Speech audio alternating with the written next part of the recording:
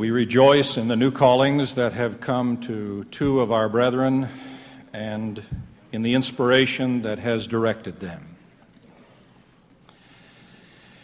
One of the consequences of mortality is the necessity of earning our daily bread.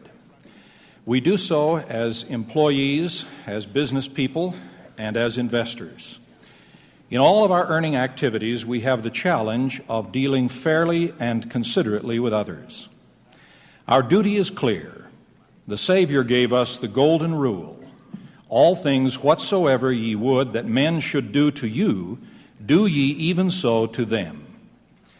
Satan's position is the opposite. He sponsors self-interest, raw and unrefined by any other consideration. One of his most effective tools is the temptation to take unfair advantage in order to get gain. It has been so from the beginning. Cain set the pattern of the world. Cain coveted the flocks of his brother Abel, and Satan showed him how to obtain them. Satan taught Cain that a man could get worldly wealth by committing some evil against its owner. Cain killed Abel. The Scriptures say he did so for the sake of getting gain, the flocks of his brother. Seeing this, the Lord asked Cain, "Where is Abel thy brother?" Cain first attempted to cover his sin with a lie. "I know not." Then he added a rationalization. "Am I my brother's keeper?" Are we our brother's keepers? In other words, are we responsible to look after the well-being of our neighbors as we seek to earn our daily bread? The Savior's golden rule says we are. Satan says we are not. Tempted of Satan, some have followed the example of Cain. They covet property and then sin to obtain it. The sin may be murder, robbery, or theft. It may be fraud or deception. It may even be some clever but legal manipulation of facts or influence to take unfair advantage of another.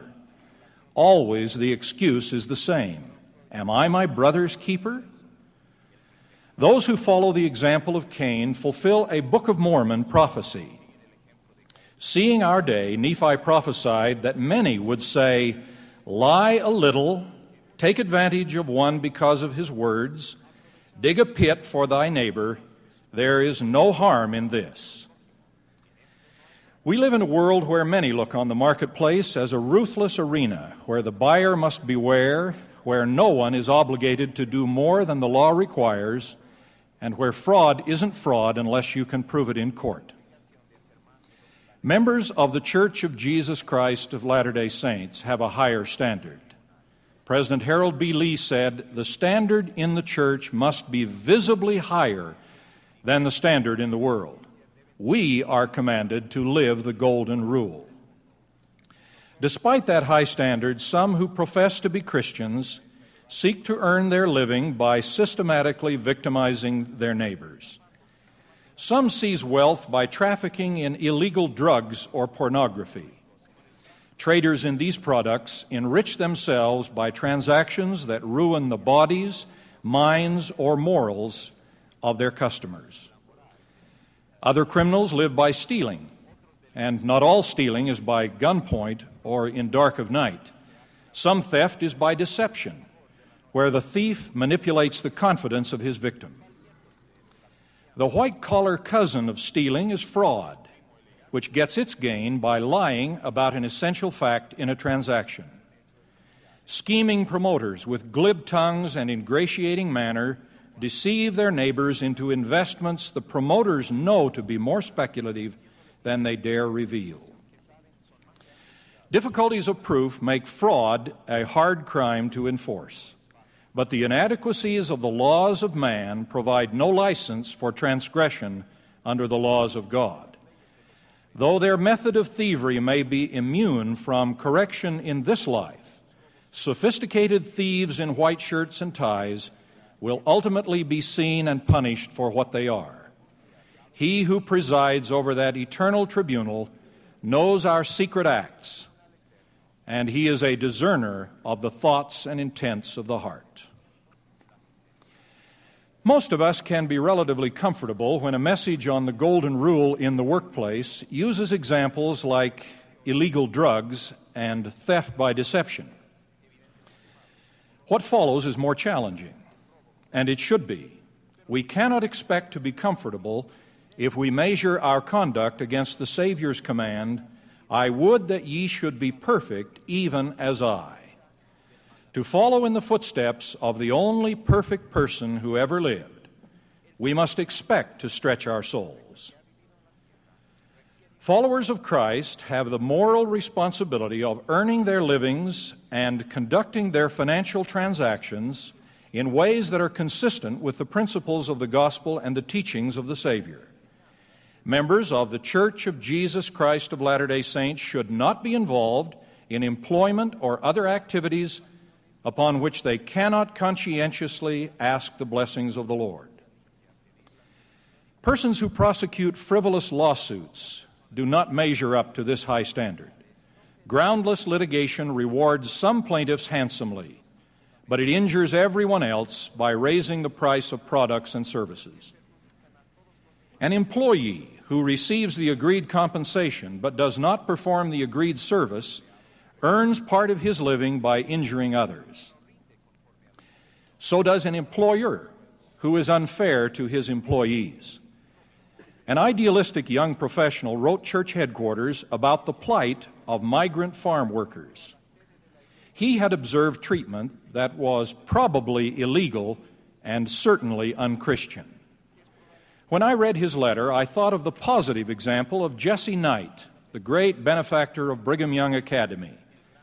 At a time when most mine owners exploited their workers, this Christian employer paid his miners something extra so they could earn their living in 6 days' labor and rest on the Sabbath.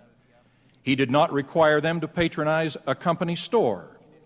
He built his workers a building for recreation, worship, and schooling. And Brother Knight would not permit the superintendent to question his workers about their religion or politics. Of course, we understand that what an employer can pay his employees is limited by what his business can obtain for its products or services in a competitive marketplace. Contracts also impose limits on legitimate economic expectations. Christian standards should also apply to those who earn a living by selling or advertising products in the marketplace. The marketplace for products and services has many potential buyers who are vulnerable because they are poorly informed or excessively trusting. For example, a friend told me of a young student couple who didn't have enough money for rent, groceries, or tuition, who were persuaded to sign up for an expensive self-improvement course. Can a seller ever justify obtaining personal profit by persuading someone to assume a financial burden he cannot wisely bear in order to acquire something he does not really need? The prophet Joseph Smith taught that Latter-day Saints should deal justly with their neighbors and mercifully with the poor. To cite another kind of example, an owner who keeps his business open on Sunday prevents his employees from attending worship services and being with their families on the Sabbath. Modern-day prophets have encouraged us not to shop on Sunday. Those of us who shop on Sunday cannot escape responsibility for encouraging businesses to remain open on that day. Essential services must be provided, but most Sabbath transactions could be avoided if merchants and customers were determined to avoid doing business on the Lord's day. Last year, the Deseret News carried an article about a Salt Lake City pharmacist who stopped selling cigarettes in his drugstore. He explained, "It's just incompatible for a profession dedicated to saving people's lives to sell a product that does nothing but kill." That merchant was more concerned about his customers' welfare than his personal profits. Sister Oaks called my attention to a similar example in the world of advertising. The magazine Women's Sports and Fitness does not accept cigarette ads, thus foregoing much-needed revenue. A woman columnist and physician, Dr. Joan Ulliott, praised this policy and contrasted it to the practice of another organization. And I quote, "I am dismayed that a prominent women's sport, tennis, continues to take support from a cigarette company. Surely the top women in this sport, none of whom smoke, have the courage to say no to this hypocrisy and stop lending their names and prestige to sanction and glamorize a lethal product. Any role model in sport who accepts support or sponsorship from a company whose products destroy health and fitness should take a hard look at what she is by association endorsing." End of quote. Wouldn't it be wonderful if this same attitude of looking after the interests of others governed Latter-day Saints who are making a profit from the sale or promotion of alcoholic beverages? Consider the terrible effects of alcohol. Alcohol-related accidents are the leading cause of death of those under 25. The physical, social, and financial effects of alcohol ruin marriages and family life. By dulling inhibitions, alcohol leads to untold numbers of crimes and moral transgressions. Alcohol is the number one addictive drug in our day. The consumption of alcohol is increasing among youth.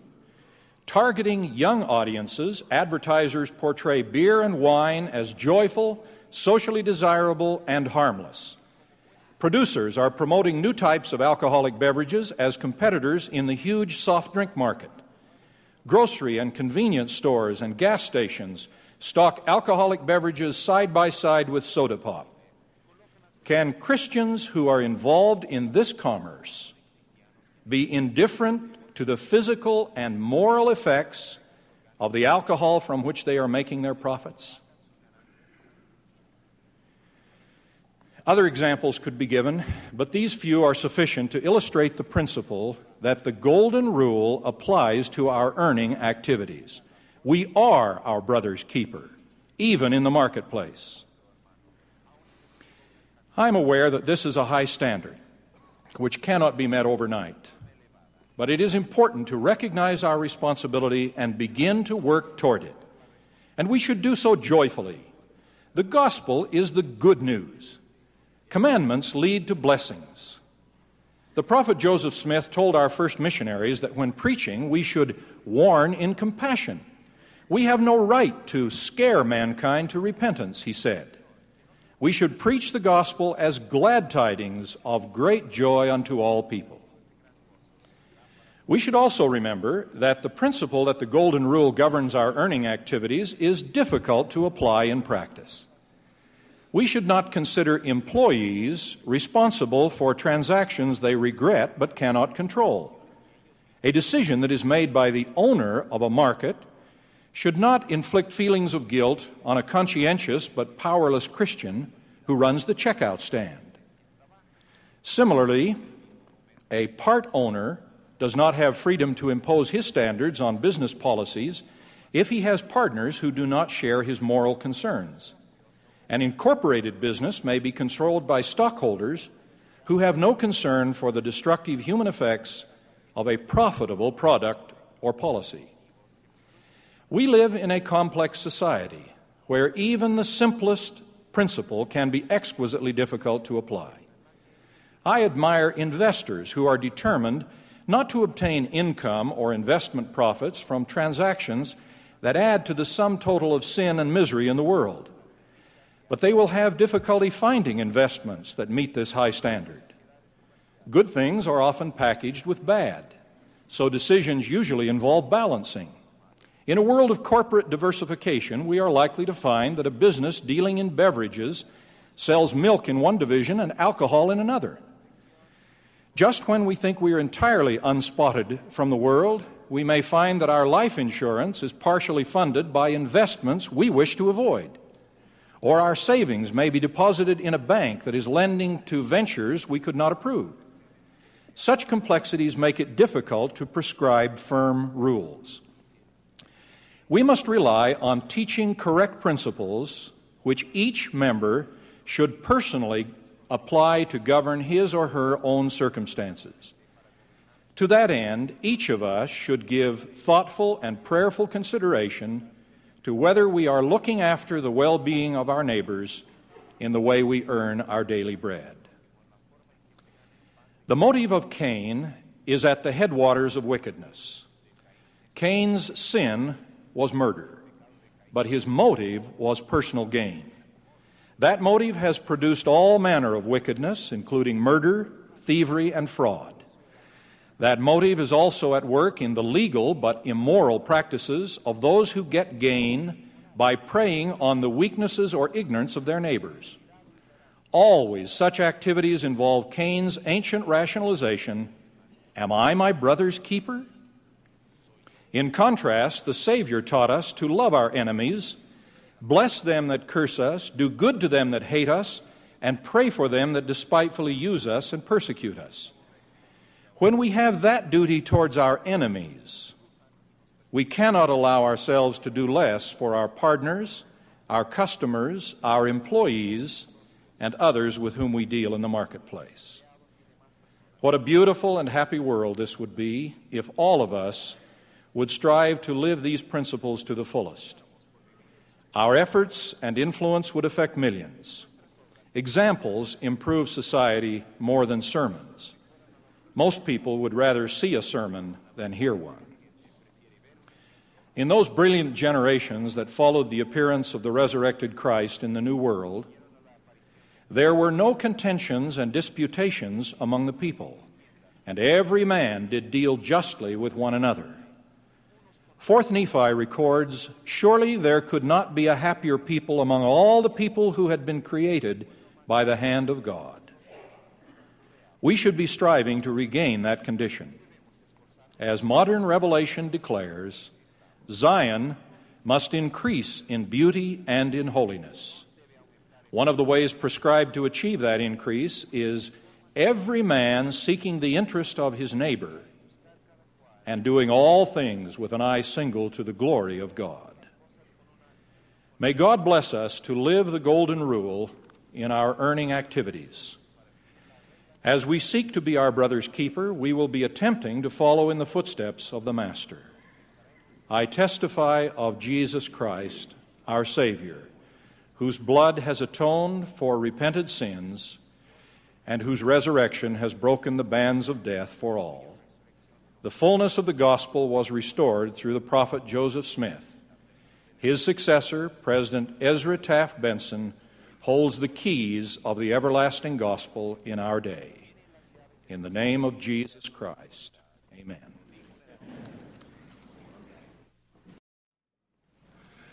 I think it's wonderful to have a calm exterior, and I didn't know my heart could beat quite this hard. I am thrilled to be a member of this area presidency. You heard from all three of us today, Elder Cook in the prayer, Elder Anderson, and myself. Now it is with humility that I stand before you as one of his servants with a prayer in my heart that someone somewhere will be touched by the Spirit of the Lord, which hopefully will speak through me, and his or her heart and life will be changed.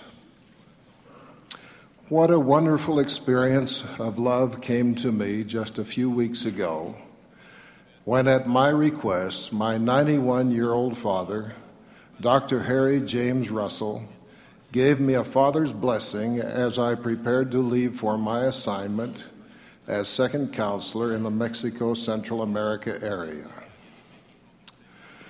Fathers everywhere, consider the gift of love you can give your children when you are worthy and you lay your hands upon their heads to pronounce inspired father's blessings as the family patriarch. They will feel a continuing outpouring of your love, which will keep them close to you and to the Lord. You will not have to seek them out later. How impressed we were by the caring and outpouring of love evident in the December message by the First Presidency last year. This inspired invitation to return has reached tens of thousands of the Lord's people. It is far more than a Christmas message. It is a clarion call for all to return to the Lord's church. Then in last April General Conference, that wonderful message in a spirit of deep love, "Please come back," rings in our ears and has reached many hearts. But the Lord requires us, yes, you and me, to locate the less actives and cause them to return to the fold. For thus saith the Lord God, "Behold, even I will both search my sheep and seek them out." Yes, we are to both search my sheep, meaning to locate them, and then seek out, bring back the less active members and families with unending and unqualified love. And in the process, we and they shall learn the true meaning of, "Ye shall find me when ye shall search for me." Servants of the Lord, they prepare in humility through study of the Book of Mormon, prayer and calling on the Lord, to actually depend on the Lord so that the Spirit of the Lord is in them. The servants of the Lord then visit the less active families and assure them of the redeeming love of the Lord and their love for them. They speak not only by inspiration, but by a higher law in which the Spirit of the Lord speaks through them. Through constant prayer in the heart, what is said is by the Spirit of the Lord. The family remembers that the Lord truly loves them and finds that the servants of the Lord love them as well. Then the Lord returns the family to the fold. In my training as a new general authority, I found myself in Costa Rica with Elder Arthur Kay and others. In prayer and fasting, we visited families who were less active. The stake president and bishops had fasted and prayed that the Lord would indicate to them the choice families to be visited, and the families were then notified of the planned visits. We first entered the home of a young, successful businessman with a lovely wife and children. A former leader, he had transgressed the laws of the church. As the Spirit of the Lord spoke through his servants, tears came to all our eyes as the couple committed to prepare to go to the Lord's house, the beautiful new temple in Guatemala, to be sealed for eternity. Just 2 weeks ago in Guadalajara, Mexico, at a stake conference, I visited 3 families who will be among my lifelong friends. Miracles occurred in all their lives. In one visit, a non-member father who has been donating an amount equal to a full tithe, supports his wife and 7 sons in the church, was asked to select as patriarch of the family someone to lead us in kneeling prayer. He looked past the general authority, past the stake president, past the bishop, and with love in his eyes asked his wife to give the prayer. What a golden moment! What a tribute to her love and patience. This same man was unable to sleep that night, and the following morning, in a meeting with recent converts and newly returned members, gave a loving, beautiful testimony of the gospel and pledged to be baptized in another 8 days. Oh, it is exciting to see the servants of the Lord, the leaders and members, prepare as vessels of the Spirit of God to identify the families who have been distracted or have transgressed and are now less active, and then touch the hearts of these wonderful families. Yes, thousands of families are returning to the Lord. They have received in love the invitation to return, have understood the humble, loving plea, "Please come back." They have been searched out by servants of the Lord, then are sought out by the Spirit of the Lord, and brought back as they remember once again the words spoken through the Lord's servants. In these inspired visits, I do not know of a single instance where hearts of families have not been touched by the miracle of our Lord's unconditional love and his servants' caring and love. May we assure our sometimes missing friends in the church of our Lord's love for them, and ask the Spirit of the Lord to testify through us to them of the Lord's love for them and our love as well, and bring them back to the fold in joy. I bear my humble witness that our leaders are inspired and receive revelation for us, that the Book of Mormon nurtures the true fountain of His Spirit, and that this is the true restored Church of Jesus Christ on earth. And I do this in the name of Jesus Christ. Amen.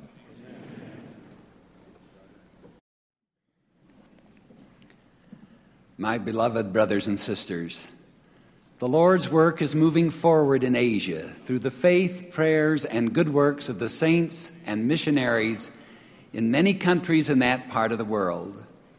A spiritual awakening is taking place, and doors are being opened. It is a humbling and uplifting experience for Sister Cannon and me to be called to serve in that choice area of the world. I would like to share some thoughts with you as a father and grandfather. First, I would like to talk to you young children.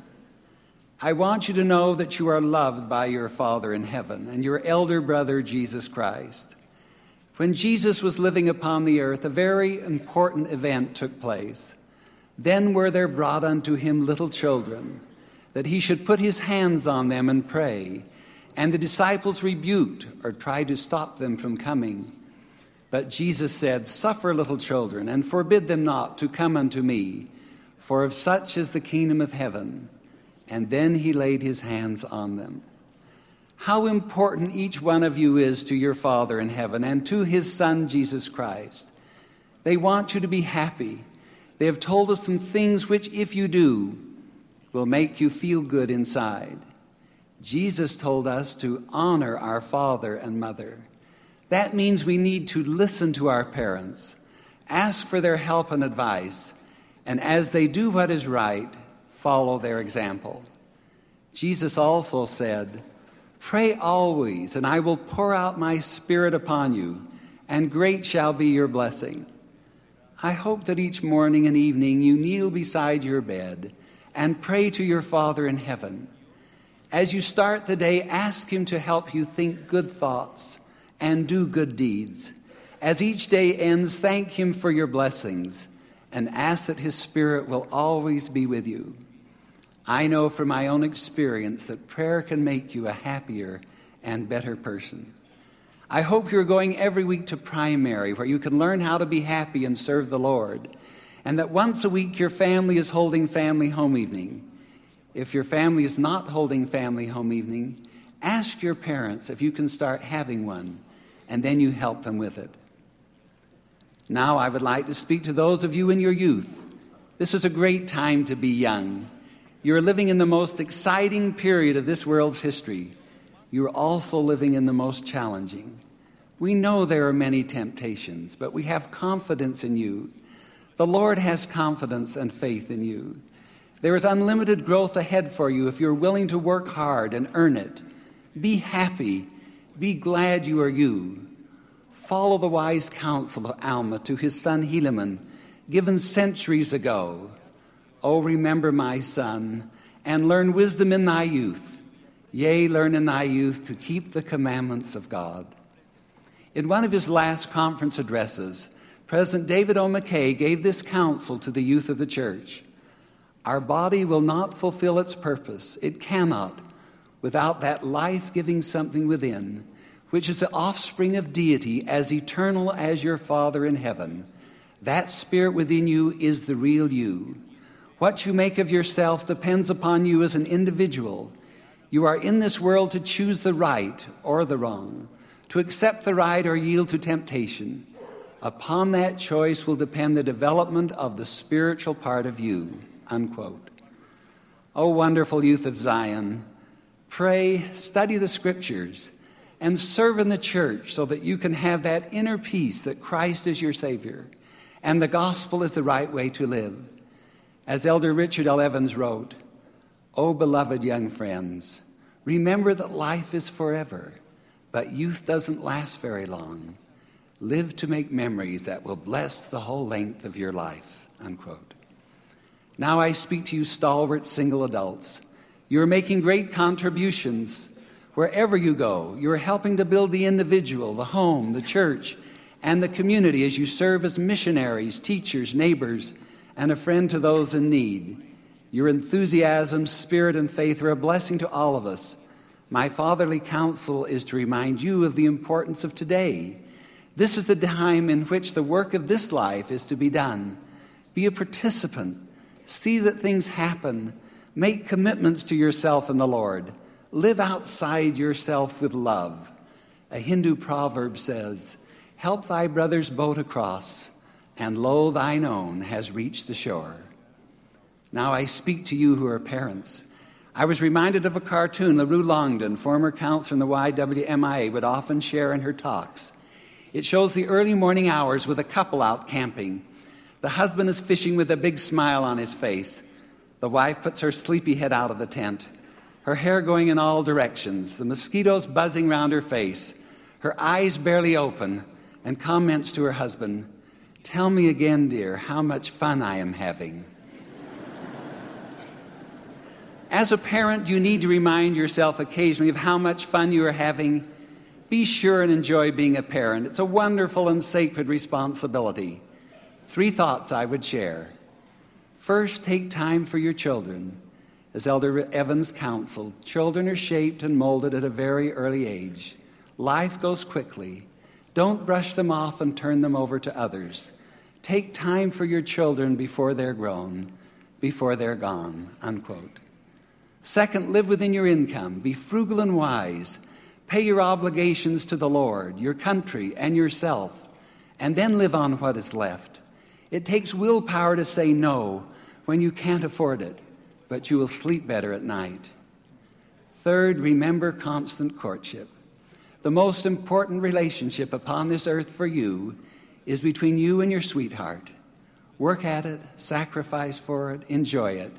You can make your home a bit of heaven as you build for an eternity together.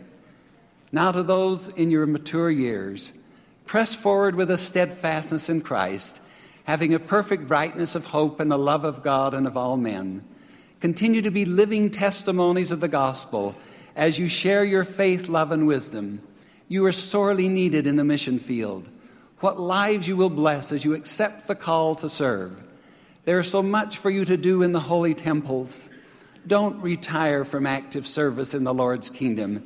You are needed. I bear my testimony that God lives, that Jesus is the Savior, and that the gospel is for every nation, kindred, tongue, and people. In the name of Jesus Christ, amen.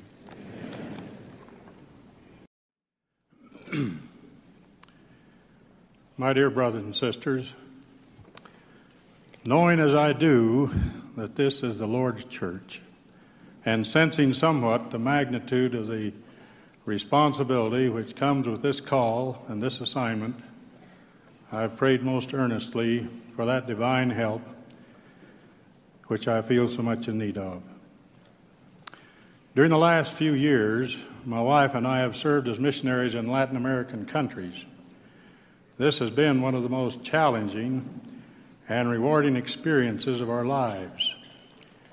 It has been deeply satisfying to work with those lovable and believing people and see the prophecies of the Book of Mormon being fulfilled as hundreds of thousands of the descendants of Lehi join the church. The day of the Lamanites has truly arrived. The history of the Lamanites just prior to the Lord's first appearance on this continent reveals an interesting parallel between what occurred then and what is happening today. Commencing about the year 92 BC, the Lamanites began coming into this church, into the Lord's church, by the tens of thousands. That conversion miracle, which took place just shortly before the Lord's first advent, is being repeated now just prior to his second coming. There's an aspect of missionary work upon which I would like to comment briefly, and that is the joy which comes to those who engage in it. The Book of Mormon sums up the whole purpose of existence in this short sentence: men are that they might have joy. If joy is the supreme goal of life, then everyone should be intensely interested in how it may be obtained. We should be equally concerned about how we may avoid its opposite, misery. These vital topics are discussed and illustrated in the Book of Mormon, and the information concerning them is directly related to missionary work. It tells us that those who completely devote their lives to the task of spreading the gospel experience exquisite joy, while those who oppose it and seek to promulgate falsehood suffer a misery equally intense. The gospel and the opportunity to share its message has not always been on the earth, but when it is here, we should value it highly.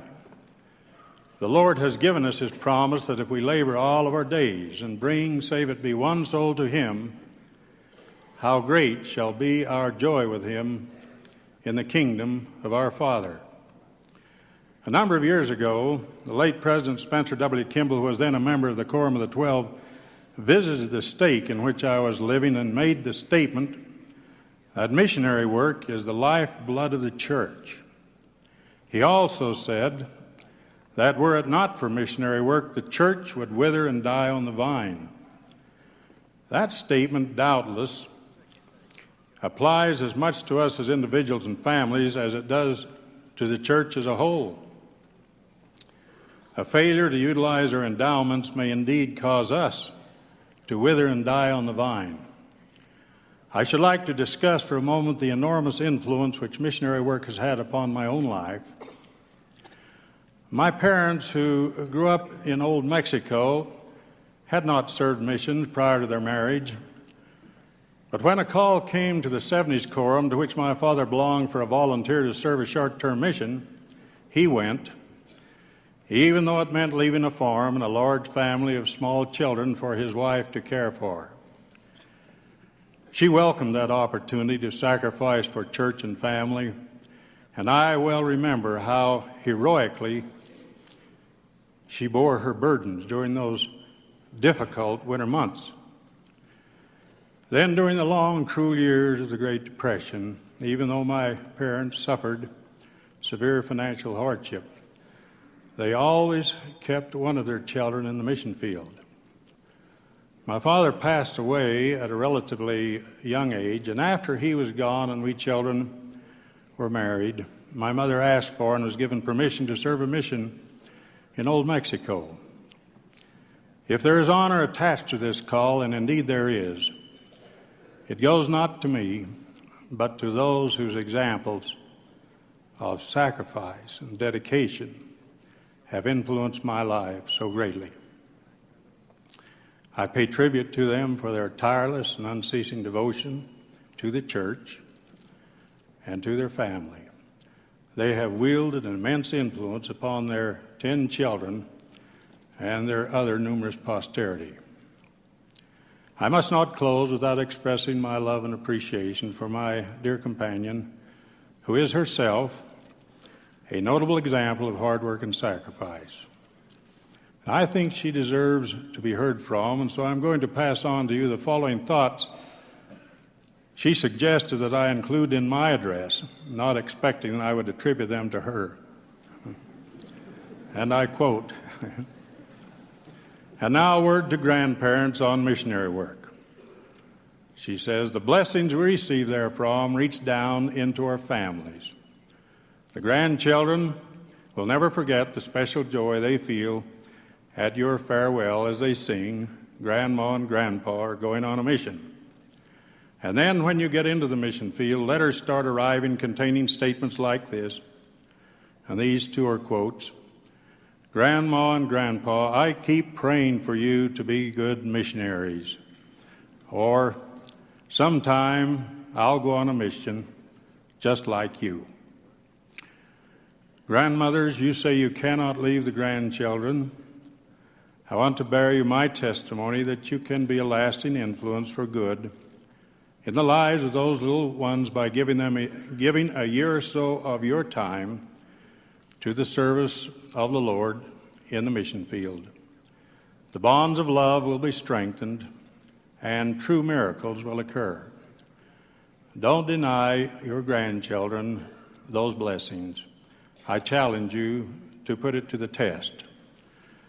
Such is the message of my dear wife, with which I am in total agreement. And now, in closing, I bear you my own witness that missionary work truly is the lifeblood of the church, and that we have a divine commission to share the gospel with others. I know, nothing doubting, this is the work of the Lord, and that President Benson is his prophet on earth today. This testimony I bear in the name of Jesus Christ. Amen.